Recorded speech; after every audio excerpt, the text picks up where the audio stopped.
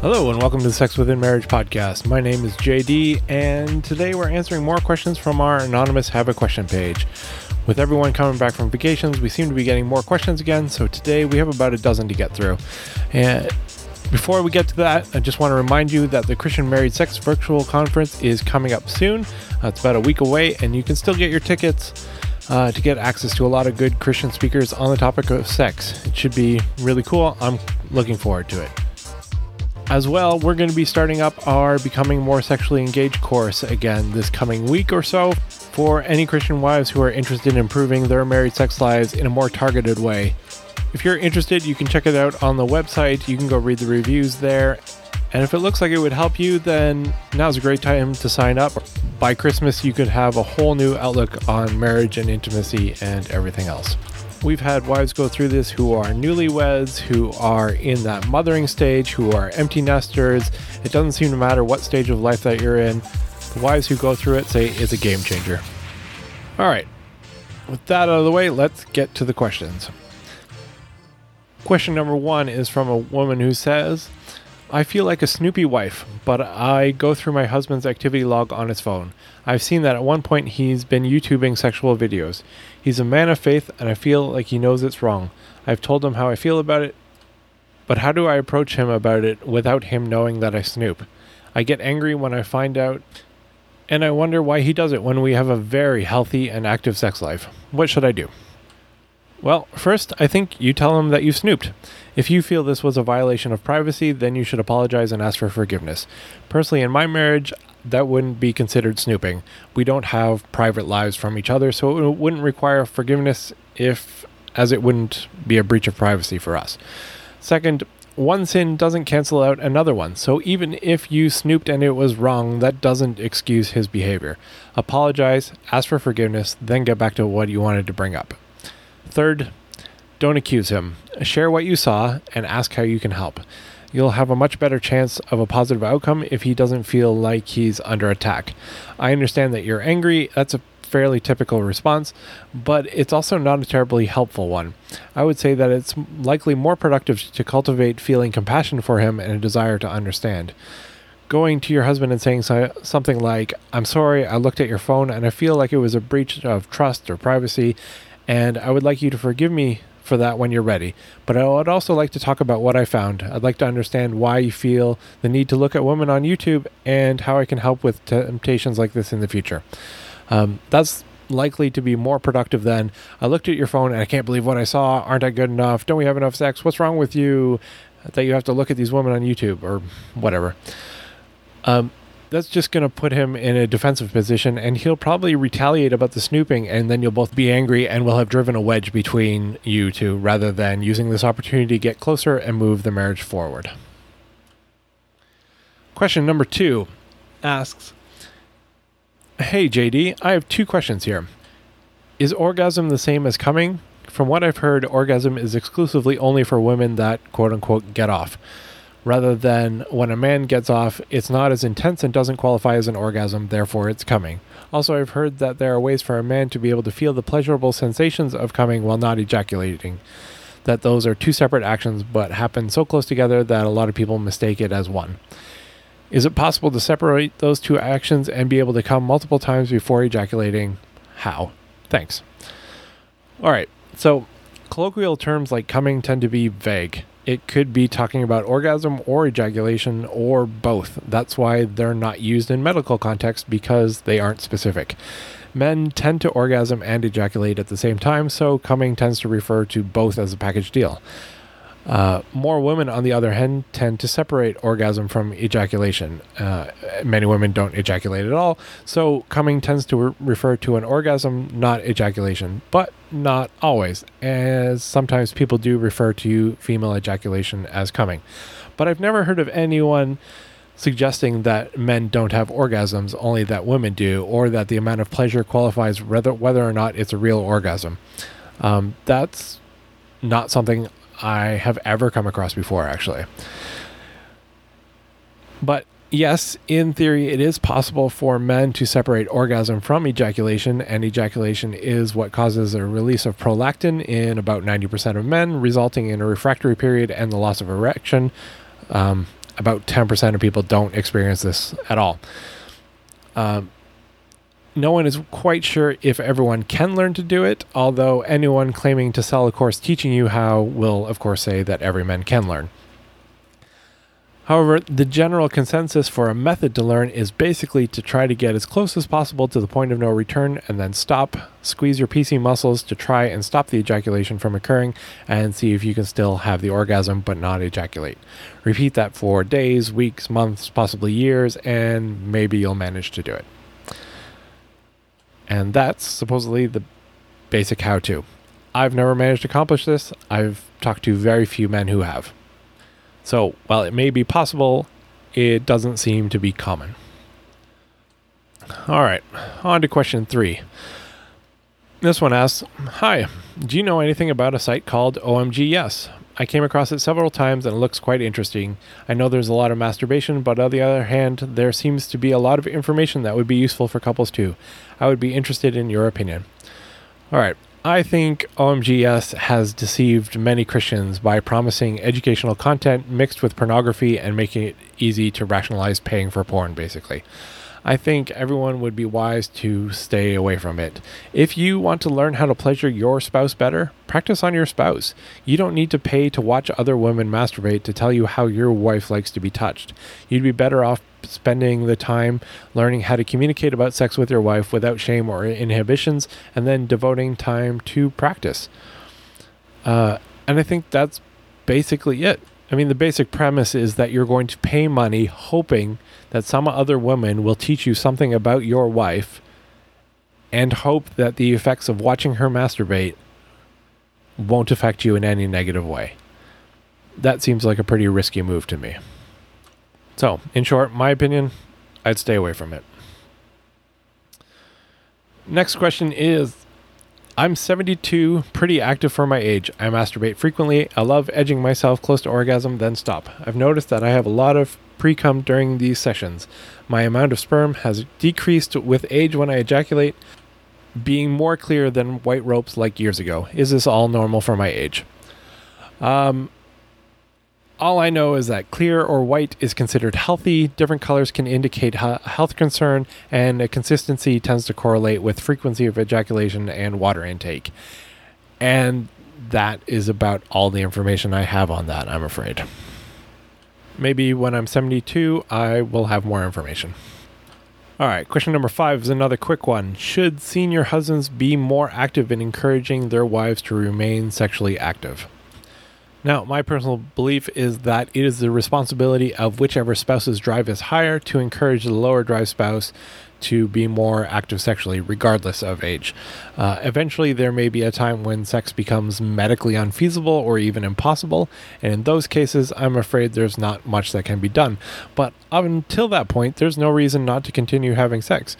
Personally, I hope we continue to have sex when we're seniors. The kids will be out of the house, periods and pregnancy worries will be a thing of the past, we'll be retired, and hopefully we'll have met all our financial obligations, and we'll be living debt-free, and frankly, that sounds like a wonderful time of life to have some stress-free sex and to have it often. So, yeah, why not? Question 6 is, hey, my wife and I are running into an issue. For the past few years, I have been asking her to let me finish in her mouth during oral sex. Let me first say though that I'm not annoying or mean about it. She knows what I want, and that is as far as I go, no pressure. The other night we were talking about it, she brought it up, and I told her all the reasons I wanted to finish in her mouth. I told her I don't expect her to swallow, and she said she has no choice, that it's easier if she did, which honestly really turned me on. The problem now is that she says the amount of ejaculate is too much. In her words, I could fill up a pint glass. Is there anything I can do to decrease the amount and also force of ejaculate? That was another thing she said, that I could shoot 5 to 10 feet if I orgasmed outside of her. She has no problem doing oral. I enjoy being down there too. She just won't let me finish. All right, so this is an extremely common conflict in marriage. It's one my wife and I have had ourselves, but I decided years ago that it just wasn't worth it. Asking just led to fights, which led to resentment and less sex overall. Plus, even if I won and she relented, that's not how I wanted it to happen. So I took it off the table. She's aware that it's a desire of mine, but there's no pressure to engage in it.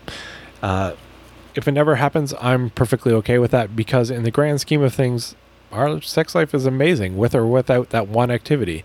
But if I force the issue on that one, I'm fairly certain I'd lose some of the trust that has taken us decades to build up, and that would probably negatively impact our relationship, both inside and outside of the bedroom. Because from our side of things, being the men's side, it seems simple. She has no problem doing oral. Why not let me finish? I let her when I do oral on her, after all.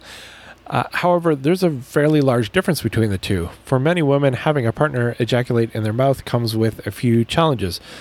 First, there's the concept of ingesting someone else's, even your husband's bodily fluids. For some is just too much to get past, particularly one that came from their genitals. Number two is the taste. Some men's semen just tastes really bad from what I hear. Though many people say diet can radically change this, even make it taste good. Number three is the texture. I think most concise description I've heard is that it feels like a mouthful of warm snot. Now, drinking water can apparently help this, as most people are dehydrated on a regular basis, but I don't know if that ever really goes away. Then you have the volume. Some men ejaculate a lot, which it sounds like your wife is complaining about. This may reduce with age or by ejaculating first once earlier and then engaging in oral sex later. But it might not. And then the force, again, a complaint of your wife, and the same mitigating strategies as volume. But that's a lot of stuff to get past, which men generally don't have to deal with. If she was keen on trying to do it so that she enjoyed it, maybe you could work your way through the list. But since she's not really on board with it, it sounds like you're going to be fighting an uphill battle. That's a lot of things to get past. So my advice is drop it. It's not worth it. Maybe she'll come to it on her own and want to one day, but maybe she won't. But if you keep pushing it, even if you say you're not being annoying about it, if there's a constant reminder, then there is constant pressure of it. And you're just going to train her brain and her mouth to say no and no and no and no until eventually you've built up such a wall of no's that you're never going to get past it. So I think you're better off letting it go for a while and maybe ask again in a decade. All right. Our next question is like the first one, but with the roles reversed. This husband says, I found out that my wife had searched for porn on her internet history. In a roundabout way, I found the searches I wasn't looking for. I just happened upon it. When I asked her about it, she denied it. Finally, after telling her I didn't believe her excuses like someone else must have hacked her phone or I was drinking and I don't remember looking that up, she admitted to it. So I'm not sure what I'm more upset about, the watching or the lying. I really feel it is cheating and I don't trust her. Also, her search terms have me hurt. The worst one to my mental health is big dick. According to the history I found, I can't tell if she actually watched it or not, but the search is there. I'm pretty well endowed, so it's not like I'm small. I can't get all of this out of my mind and wondering what I should do. I do know that she has had some health issues where we couldn't have sex for 6 months, and I fought hard and didn't look at porn myself, even though I wanted to have the orgasms. I think porn is pretty gross anyways. I feel slighted hugely because I abstained until she was healthy again. I'm worried that this is going to ruin our marriage and I will not enjoy sex with her anymore. If you have any suggestions, I'm all ears. I can't really afford therapy right now and my church doesn't have any counseling. All right, so my guess is that you're hurt by the breach of trust. You were tempted and fought to overcome the temptation and managed to make it through, and she succumbed to it. I think feeling betrayed in a way is a completely natural reaction. I also think that it's likely unproductive. You seem to indicate this as well, as you feel like this might ruin your marriage. If it does, it will be due to your reaction as much as her actions. And that's not a popular opinion, but it's reality. So the question is then, what do you do?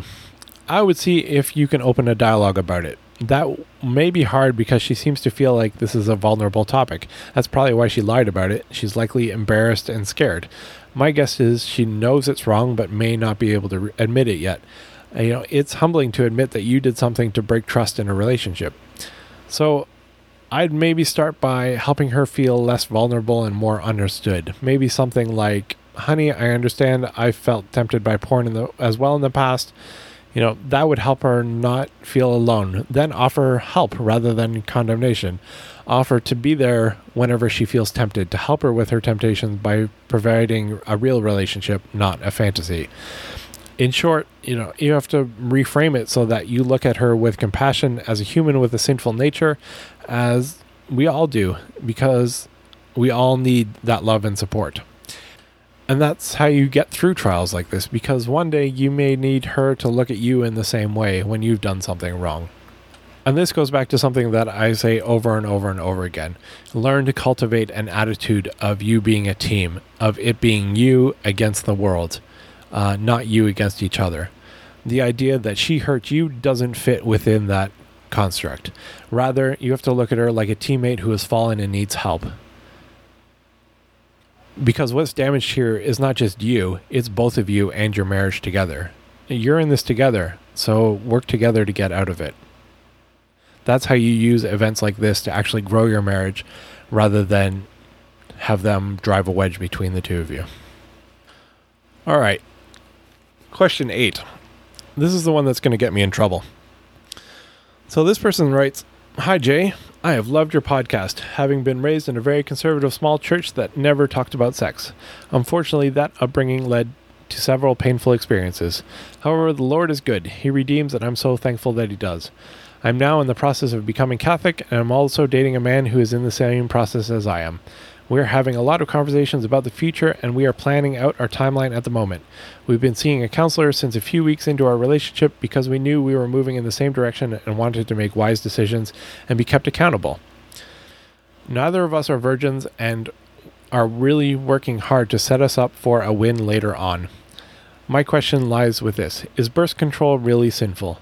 The Catholic Church teaches that to contravene God's design for sexual relationships is a mortal sin. I've asked my Catholic friends and other women who assent to that belief, but I'm not sure that I do. It wouldn't prevent me from joining the Catholic Church because ultimately I know if not using birth control is what the Lord says is right, then I will submit to that. Because I do not actually want children, and neither does my boyfriend, it would be a hard submission for us, and we want to make sure it's actually right. To give you some context, we have both studied Koine Greek, and he is pursuing a master's in theology, so we are both actively studying this as well as all the resources we can think of, which has brought me to this question in this forum. Also, using hormonal birth control isn't an option for me anyways due to some health complications, so our options would be limited anyways. What do you feel are the ethics of using birth control, and what are some options for contraception that some of your supporters use that are non-hormonal? All right. So here's where I get into trouble, because you've asked me my opinion, and my opinion in most things does not line up with Catholic doctrine because, well, I'm not Catholic. I'm a Protestant for a reason. We protested against Catholic theology. In fact, the denomination I'm in is split from Protestants because we didn't think mainstream Christianity went far enough away from the Catholic Church. We think it still follows too many of its doctrines. And on that point, some in the Catholic Church actually agree with us. There's a Friar Leo Broderick from Michigan who wrote once that people who think that the scriptures should be the sole authority should logically become Seventh-day Adventists. So, if you're looking for a Catholic answer, I'm not a good source. For myself, no. I don't think using certain kinds of birth control is sinful in the least. I do agree with them that going against God's plan for sex is sinful, but not that birth control in and of itself is against that plan. Now, as some of our supporters mentioned in our private forum, if you believe it's a sin, then it would be wrong to go against your convictions. However, in your case, you have no such conviction. But then that's further complicated if you profess to be Catholic, because my understanding is that if you also profess the Pope to be the vicar of Christ on earth, which by extension makes his and ultimately all Catholic doctrine infallible, then you have an issue, because a Catholic who does not agree with Catholic doctrine is, well, problematic in the Catholic faith. Protestants don't quite have the same issues because, well, we don't have a person who we believe to be infallible to tell us which viewpoints are correct or not, and so there's more room for interpretation. As such, you get people who join denominations without agreeing to all of its precepts. I would consider myself one such adherent because I disagree with my denomination's official stance on some things. However, I don't know how you do that when the supposed voice of God is present and ratifying the doctrine you profess to agree to. I suppose that's why there aren't denominations of Catholicism, although I would imagine there are less talked about or recognized theological schisms within the religion. So, all that said, I suppose my stance is that you should do your own research, as you've been doing, and then act in accordance with your convictions rather than asking someone to tell you what you believe. To understand the specific question, though, check out my post on birth control options for Christians, as I go into a lot more detail about your more specific questions about options and everything like that. There's a link to it in the show notes and on the blog post. Question number 9 is, Hi Jay, thank you for having this anonymous forum. My question is of a delicate nature. I can smell my wife's butt when we are making love, especially in the doggy style or any other rear entry positions. In fact, I've been trying to avoid these positions as much as possible, as the smell can be very strong and overpowering. I have been married for a few years, and it has always been the case. Perhaps recently, I have just gotten more sensitive. I have no idea what to do. Please help. There aren't really any options other than talking to your wife about it. Marriage involves uncomfortable conversations sometimes, and if you want a good marriage, learn to have them. It's a lot harder to do early on, but it's also a good time to start learning, because if you can get over the hump of having difficult conversations early, it'll be much easier later on. So there is a pretty good chance that she's going to be offended and upset because she feels embarrassed and vulnerable, similar to some of the questions above. Even with good intentions and the best phrasing, I think that's still the likely outcome. It doesn't mean it's not the right thing to do, though. So start with, I love you, and I want to talk to you about something that you're not going to like, and that way you give her permission almost to be upset, which is likely going to happen anyway, so you might as well lean into that. And then you just say what you have to say, and weather the storm, because there's a good chance that she's going to break down and be upset and everything, but there's also a chance that there's going to be change coming from it when she calms down. Question number 10 is simply, what sexual behavior is prohibited by the Bible? That is a very small question, very, very large topic. However, the short answer is anything not involving your spouse is out. That's prohibited. Anything involving someone other than your spouse is prohibited. Anything that causes harm, which doesn't mean pain necessarily, be it physical or mental, I would say is out, given the principles of love in the Bible. And I think that's about as succinct an answer I can give. Now, if you have something that you think doesn't fall within those things or falls outside of those things, come to the blog, write a comment in the bottom. It can be anonymous. And we'll see if I covered that well enough or not. All right, number 11, second last one. This one's actually kind of cool. This person writes, this is less of a question and more of an update. I messaged you previously about what you knew about using Zoloft to help with PE, premature ejaculation. I just got a prescription from my doctor and I was looking for advice. I had been using it for a couple months and the results have been great. I take 50 milligrams in the morning and 50 milligrams about 4 to 5 hours before sex. We tried 50 milligrams the day before and the day of. Both ways work the same. We have to plan a little bit more, but that hasn't been an issue. I've gone from less than a minute to easily going 8 to 10 minutes. It's been a lot of fun. I recommend talking to your doctors if you have premature ejaculation. It has been a great change for us. And that's awesome. Thanks for the update. So if you struggle with PE and you're trying to find solutions, that might be something to look into. Thanks for coming back and giving us an update. And lastly, question 12, which is a long one. And this is less of a question and more of a debate. But here we go. So he writes, and I'm assuming it's a he because it's always a he with this topic. Why are you twisting what King Solomon said? As a lily among the brambles, so is my love among the young women. Song of Solomon 2 verse 2, which you brought out and is clearly not talking about one wife. Anyone with a brain knows that brambles are plural, meaning more than one, as well as the literal word of women, which is also plural. And when I read from the King James Version, which is where you should have read it from, it reads, "As a lily among the thorns, so is my love among the daughters." Again, thorns, plural, and daughters, plural. It shows his love was for many daughters. It is very clear that you are not addressing the questions with a biblical understanding. You speak of Solomon as if he was Nimrod, strong but stupid. Your comment about God gave him this wisdom, but he still got multiple wives is ridiculous.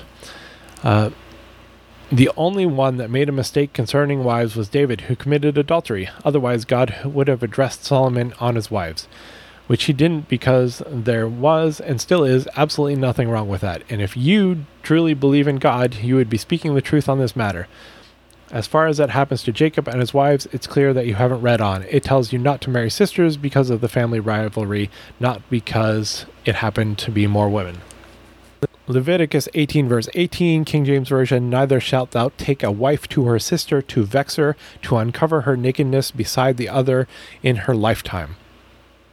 So if you are truly for God, I encourage you to look deeper into this post. The person that asked you the question had a great point about Jesus, the same yesterday, today, and forever. And you did as well when you mentioned how he didn't come to destroy the law or the prophets, the Old Testament, meaning that unless he clearly states in the New Testament men should not have more than one wife, then it's still an option. I know there are scriptures that mention having one wife in the New Testament you may be able to use to argue, but with that being said, it still doesn't speak against having more. So where there is no law, there is no sin, so you'd be lying saying men cannot have multiple wives if they choose. All right, so let's start with Song of Solomon's 2 verse 2 passage. "Like a lily among the thorns, so is my love among the daughters." Now, I think you've misread the quote. It's not saying that he loves all the daughters or maidens or thorns or brambles, etc., but rather that she stands out alone against them all. The contrast is clear. She is the single love out of all of the options available to him. She is the one lily among the thorns that he rejects. So, I think the message makes it clearer in this case, even though you seem to want to stick with the King James Version for some reason. A lotus blossoming in a swamp of weeds, that's my dear friend among the girls in the village.